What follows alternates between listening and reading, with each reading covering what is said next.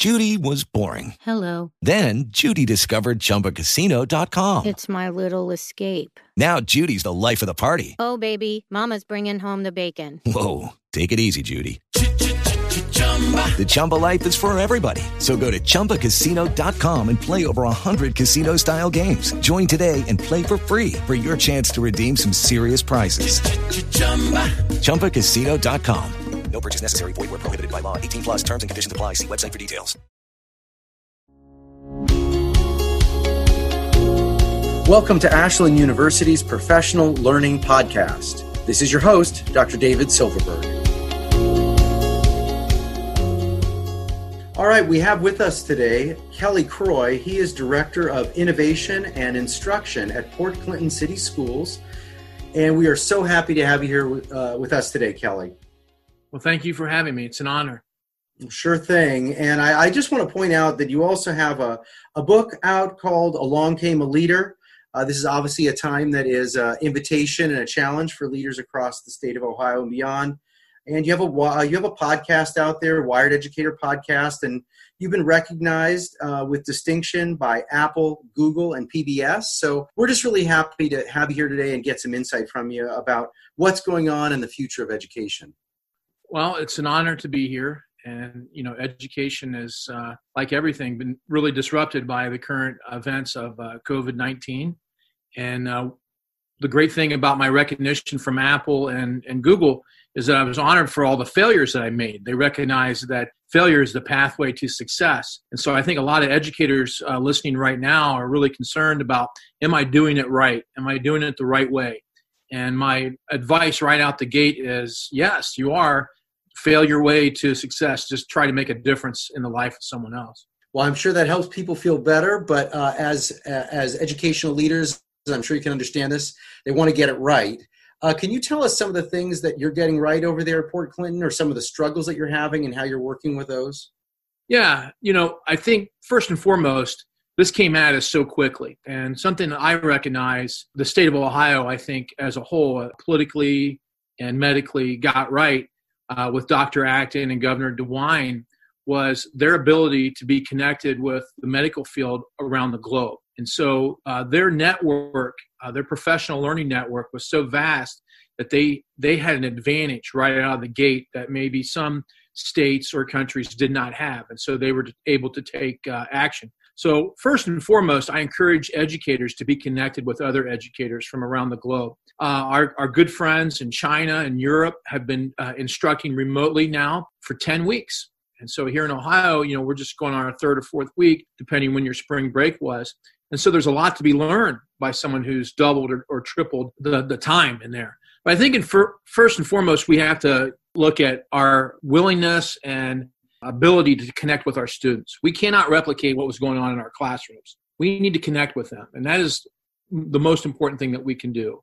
Humans are social animals. We love to be connected. We love to talk. I was thinking over the weekend, why do people learn? Why do children want to learn?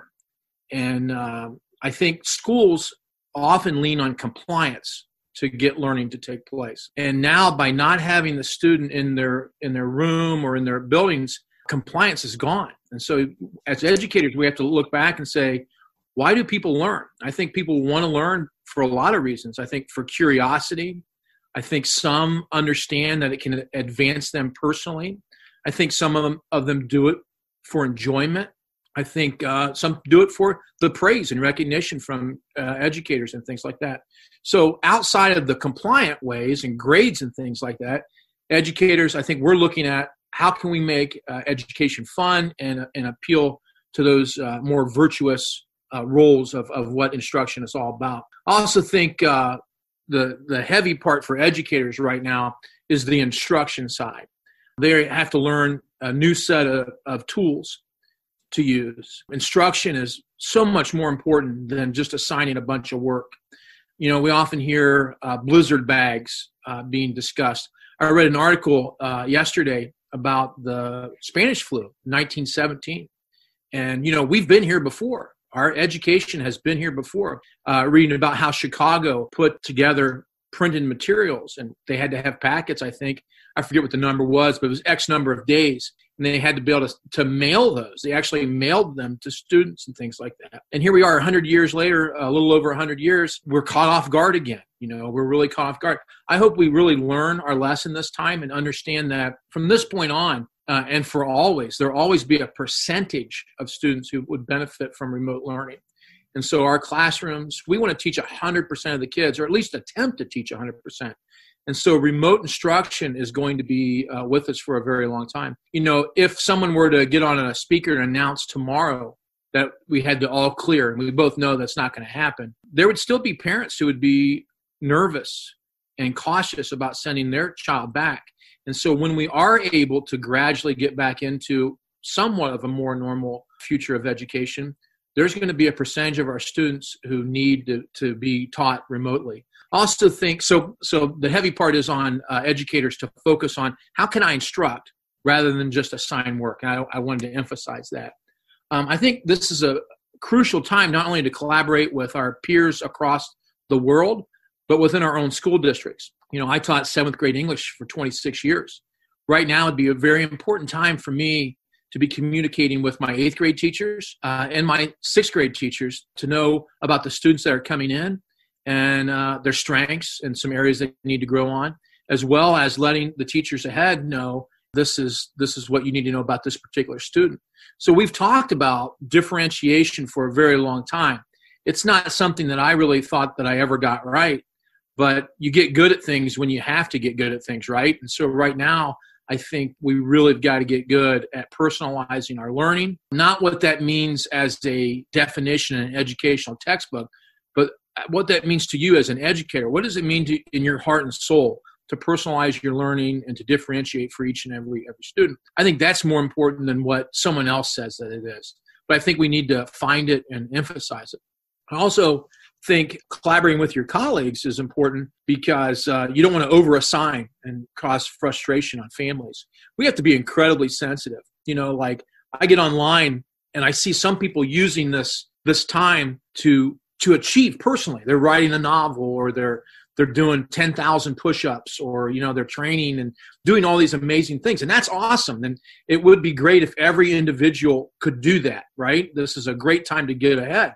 But there's some people who cope with this trauma differently. And so it's very hard for some students and some educators and some administrators to get out of bed. Their structure system has just been rocked. And we as educators have to be sensitive to that. And, parents are tasked with a lot of the compliance part of the learning, and they're not trained for that. They don't have the practice or skills in it. So collaborating with our colleagues is very important. So I know what work you're assigning. I know what activities you're assigning. It might even be different content areas, but we need to know, who's assigning what kind of projects they're having. And I really think to integrate those best. I've always been a big advocate of creation is more important than consumption. And, we have devices that we're able to consume a lot of content. So just by assigning a lot of work doesn't mean learning's taking place. It just means there's a lot of activity taking place. But when a student creates, they use applications and software that allows them to synthesize what they believe they have learned and reflect on that. I think that's where our highest levels of DOK and learning take place. I think also we have to, since our instruction has changed so much, we really have to redo assessment. I had a conversation with a student or a teacher outside of my school district. One that was upset because their old method of assessment just wasn't working because the students could Google the answers and things. And I was like, well, we got to create some assessments that they can't Google the answers to. I said, I absolutely would. If you were going to give me a test and it was going to have merit and value and I had access to look up those answers, of course I would. I think you'd be almost foolish not to. We have to assign assessments that allow students to create and demonstrate what they think they know, a more critical level. And I think that's hard for a lot of teachers. I think they might get it right a couple times, but consistently to do that, I think it's a lot harder. And, they're trying to do a lot of things at one time. They're trying to learn skills, learn new tools, do a lot of things differently. And so I think you got to have patience with yourself. So assessments really need to change, and we could have a whole hour's conversation just on that. I also think this is a very important time to document a lot of things. I think one of the biggest areas that teachers need to document is not necessarily grades. I've been in more conversations this past month about grades than I care to have for the rest of my life.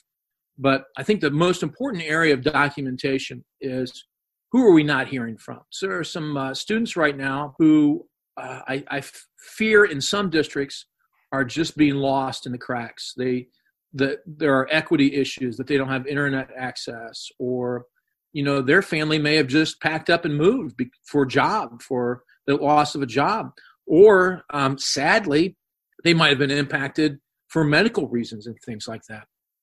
And so I think we really need to document who have we made contact with, who have we not heard from, and pass that information along and find them, find who we have not heard from, and be very patient and understanding and assume the best.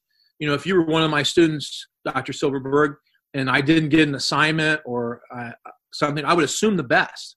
I would assume that you really tried to get it in. I think that's where we're in. We're still mile 3 in a 26-mile race right now, and we have no idea what's around the corner. Here in Ohio, I think it's easy to kind of relax a little bit because we're not being as impacted as heavily as some areas in the country or in the world, but we can't. I think remote instruction and remote learning is going to be around for a very long time. And so document the conversations that you're having with administrators, your peers, parents, and students. And I think, final comment I think we're doing well at Port Clinton is, we're using technology finally for the way that it really should have been used, that creation over consumption to connect with students in a lot of different ways. And so there's a lot going on, but, Port Clinton is not doing this by themselves. We are having constant meetings with other school districts and other educational institutions throughout the world. And we're all exchanging ideas like never before. That is an advantage. And at times that can also be a detriment because it's like trying to drink out of a fire hose right now. Every educational company in the country is trying to encourage you to use their software or their application or, their program. And then you have that feeling of I'm not doing it right, which we started with, when you see all the cool things other teachers are doing on Pinterest and Facebook and Twitter and things like that. You got to be forgiving of yourself and go to bed every night knowing that you did your best, that you impacted a life, feel good about it. You want to be adventurous and try new things. But I think the bottom line is education has changed, and we have to embrace that change, and it's going to keep changing. That's innovation's greatest challenge, is that people have always become too comfortable with the method that they're doing things. And when a new idea comes up, people are skeptical because their old idea worked for a really long time. And that's just some of the things I wanted to share with you. So do you think we're ever going back? Well, we're never going back. Even if COVID-19 hadn't shown up, education was evolving.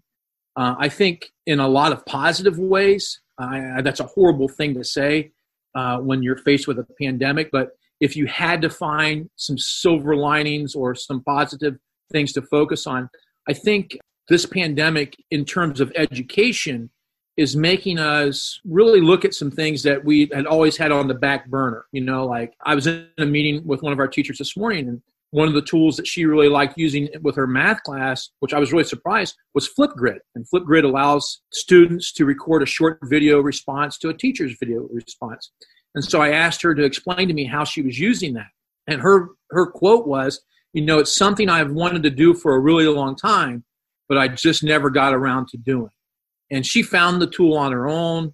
I think that's what hard times do, right? They kind of push you towards the change you already knew that you needed to make. I don't think anyone was ever really against technology in education, but there was always this, searching for the why and searching for the time for professional learning. I think what we found out, we don't really need professional learning, right? You just need to jump in. You need to jump in the deep end with both feet if you know how to tread water and start trying things. And then as you're building, ask questions from other educators. I think also right now, one of the great things is educators now more than never before have been more open to new ideas. I think sometimes the naysayers and critics would band together. And I think now everybody realizes, we need to make a difference in the lives of other people. Technology really is a good tool that can help us do that. But it's also emphasized just the importance of what an educator is, that it cannot replace. And while, technology is good for remote learning and instruction, our students are getting tired of Zoom calls, and they're getting tired of typed feedback. They want to hear, the inflection in a teacher's voice, things like that. They want to get a sticker on their paper or a high five or things like that. Are you getting choked up, Kelly? Yeah, I am. Can you tell us about that? I'll try. I'm a big guy with a little soft heart. So I was invited to 17 different Zoom calls today. And believe it or not, I visited for a few minutes all of them. The number one phrase that I heard today from our teachers was they miss their kids. That was it.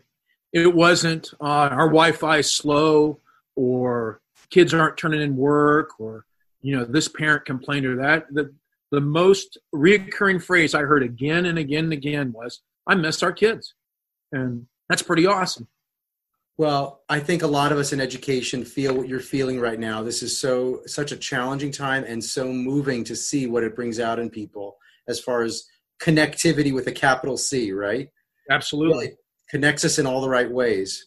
Yeah. I'd love to hear your thought about the digital divide. What are your thoughts about that? And I know that, as you mentioned earlier in your talk today, there are areas of the state that are still struggling with that, and some families and districts where that's a real challenge. Do you have any thoughts about that?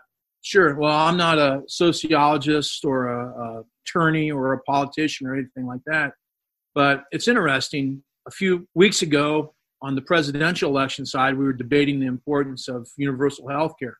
And now that seems to be pretty much understood need for everybody. I think there are some issues like that in education as well. I really think, regardless of what school district you're in, that communities have a obligation to provide connectivity to their students. Now, when I say that, I realize in the short term, there's some really major challenges right now for that. But we've looked at installing, hotspots, Wi-Fi hotspots onto school buses and parking them strategically in different parts of the community.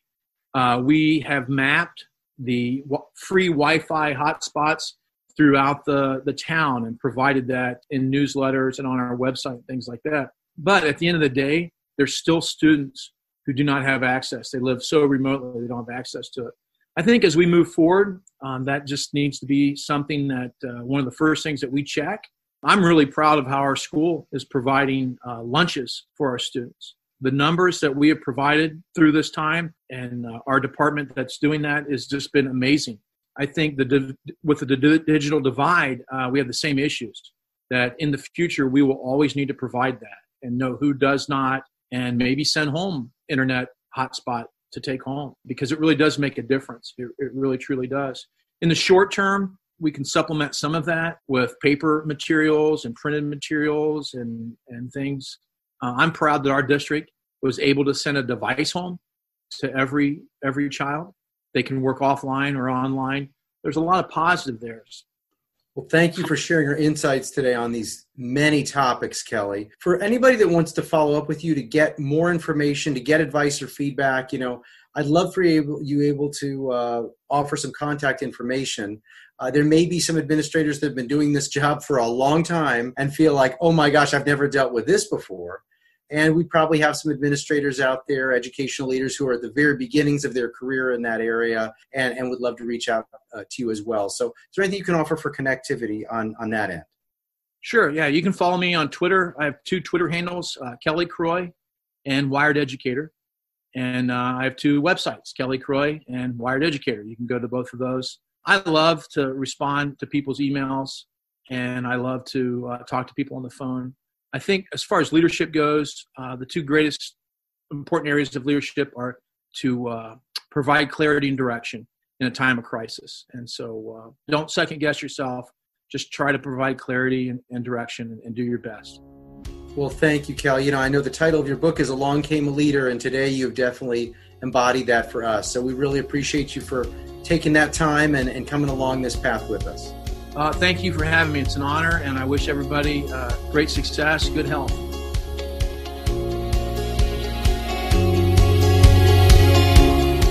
This podcast is licensed under Creative Commons.